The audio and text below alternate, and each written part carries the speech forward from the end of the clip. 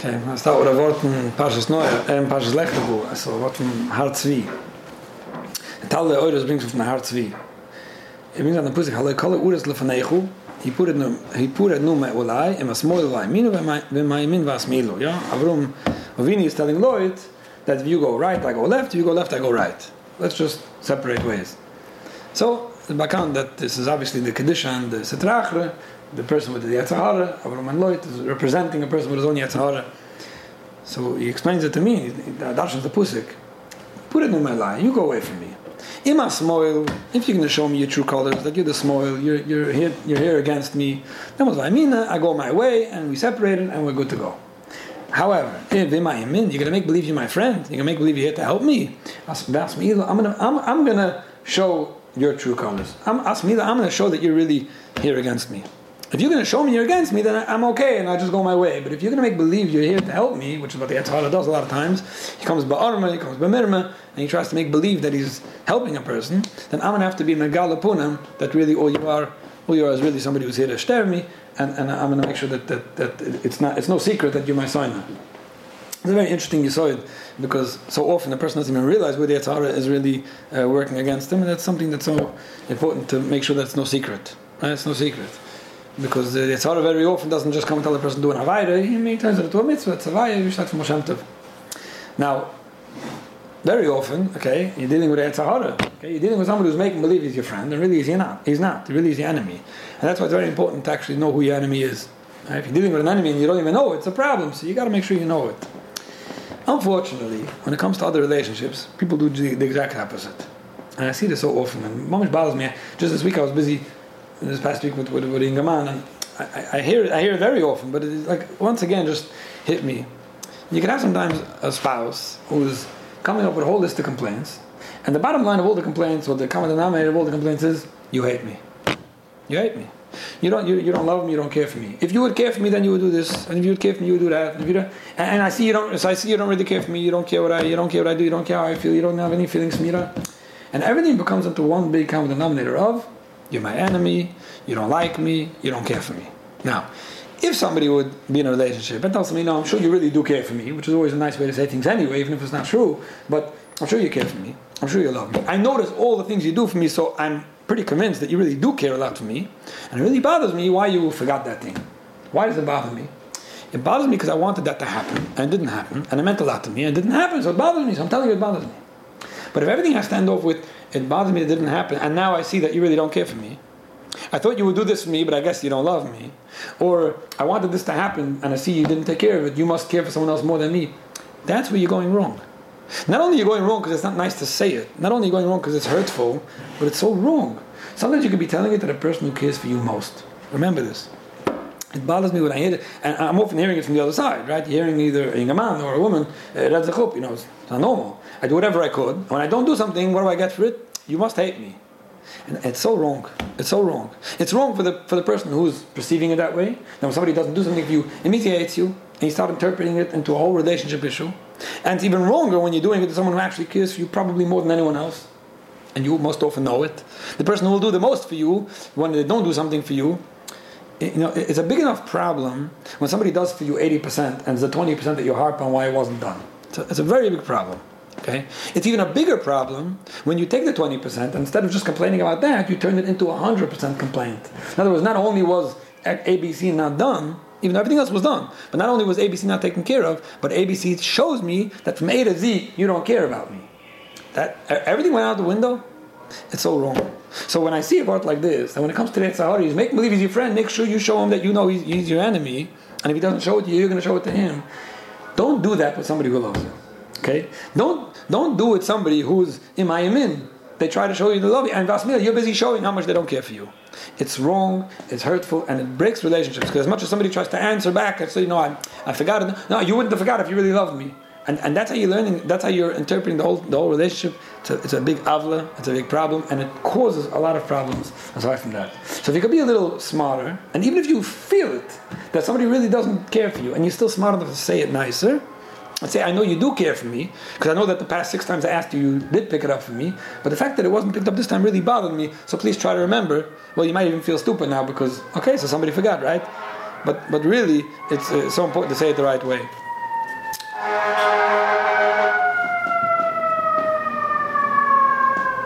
Okay, now I'm going to start off with a question over here, and let's try to talk about it. It's a question that definitely relates to a lot of things we spoke about in the past, but I think it's still something that's worth discussing, right? I'm sure there's a lot of shurim that we say that the overlap. Okay, thank you for your shurim on Torah Anytime. I'm an avid listener and appreciate the fact that they are very down to earth and applicable. Okay, thank you. My husband and I are married for over a year. We've had some challenges right from the start and spent the first year just surviving. Now that we're trying to work things out, I feel like we sort of fell into the rut of routine. For example, we only talk about technical things that have to get taken care of, which totally doesn't bother me, but bothers my husband very much. He feels that he's not doing his duty of working on the relationship. But as I said before, I think it's just that in the beginning he didn't feel comfortable talking, so now it just became habit. If you could discuss this topic in your weekly share and advise, A, how to get past the routine, and B, how to calm my husband down that it's not a lack of effort from his part, it would be greatly appreciated. Thank you for your time, and may you be greatly rewarded for all you do for Klal Yisrael. Oh my. Okay, so basically, from what I understand, the question is, it seems that there were some difficulties in the beginning of the marriage, which, for those who don't know yet, is totally normal. We're working things out. Baruch Hashem, there are less difficulties, but we don't talk so much, just things that are technical, like, I have to take care of this, I have to take care of that. Okay, so we're communicating. And the questioner, this woman is writing, I don't really mind that it's like that. Okay. But my husband does, and it bothers him. He's self-critical. He thinks that, he's not working in the relationship. So it bothers me that he's bothered by what's going on. Right? So how do we get past the routine, if that's what we're really trying to accomplish? And how do I calm him down? Okay, very good question. I'm sure a lot of people can relate to different aspects of it. So let's try to just explain the thing or two over here about relationships in general. There's something called routine, and there's something called technical. Okay? And sometimes we confuse the two. Sometimes it looks like whatever's routine is only technical, whatever's technical is only routine. In other words, when there's no excitement, it's because we're just busy being roommates. But really, it's two separate things. And here's where some people make some mistakes. Some people are okay with a technical relationship. That's okay. All we talk is technical. Can you wake me up? Can you buy this for me? You pass in the grocery, pick it up for me, and you got it. Okay, very good. Can you do this?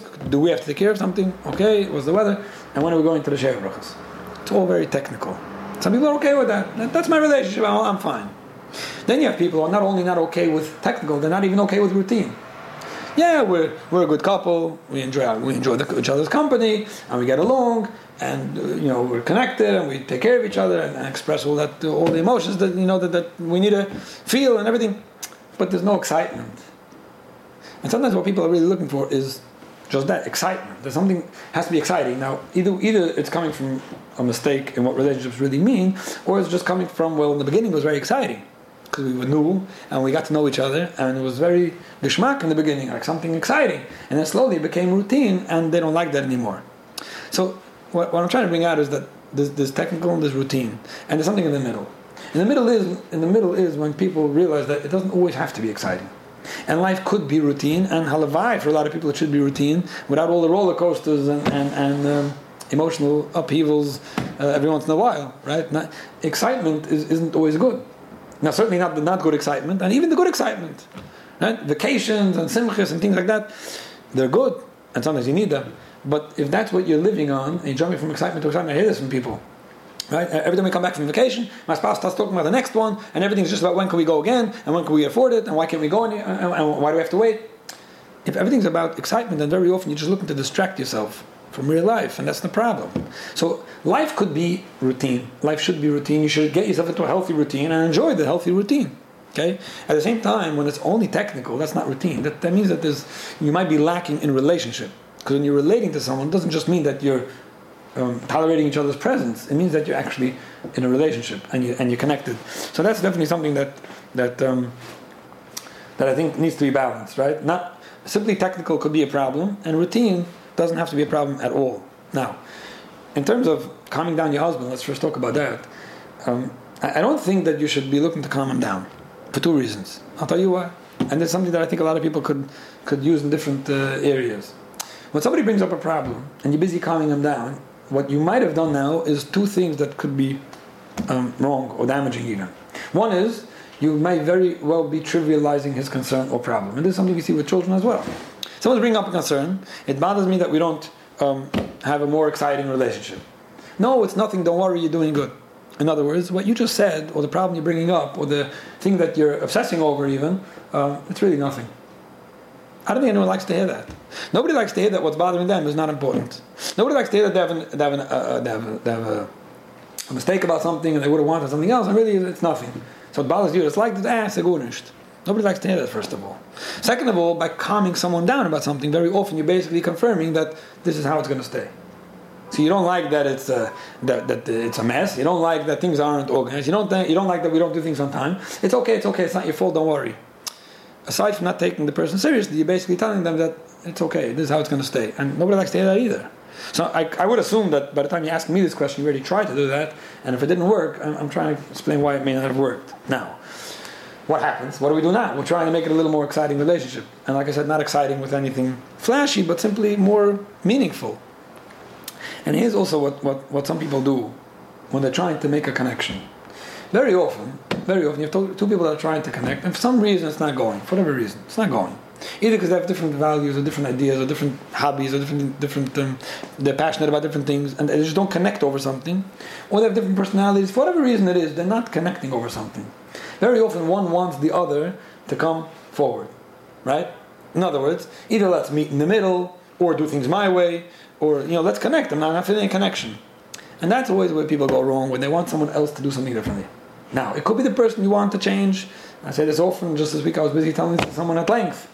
Okay, when you want the other person to change, you're already off track, regardless of how right or wrong that person is. It could be the person you want to change really does need to make a lot of big changes in life. It could be it could be the person who needs to change doesn't want to change, and you see exactly what has to be done and should be done to to better the situation. It's not the way to work on things. What could you do? Well, if you're not connected to someone, what could you do? Could you bring them over to you? Could you start explaining to them how much they should really be more flexible and more and doing things your way, or maybe the other way around? Maybe there is a way to get that emotional connection. So, the fact that your husband's complaining and you want to do something about it, and technically, he should be doing something about it, that's up to him. But if you're the one asking the question, then yeah, there are things you could do about it. There are things you could do to make a relationship more meaningful and more emotional. And like I said, that's really what a relationship is about. It's not only about tolerating each other and being technical and saying, well, I'm fine with it. Saying you're fine with it, even that can even be hurtful sometimes, When someone says, we really don't have a relationship, you say, no, I'm okay with that. You're okay with that? You mean you don't want to have a shaykhs with me? Like, aside from not taking that person's concerns seriously, you're actually telling them, in other words, what they might be hearing is, I have friends, I have sisters, I have a telephone, I'm okay. I'll talk to you about technical things, and we're good to go. Why are you complaining? And really what you're saying is, it's fine. I don't need to have that emotional connection with you. I don't need anything more than a technical relationship. That's also something that could be very hurtful.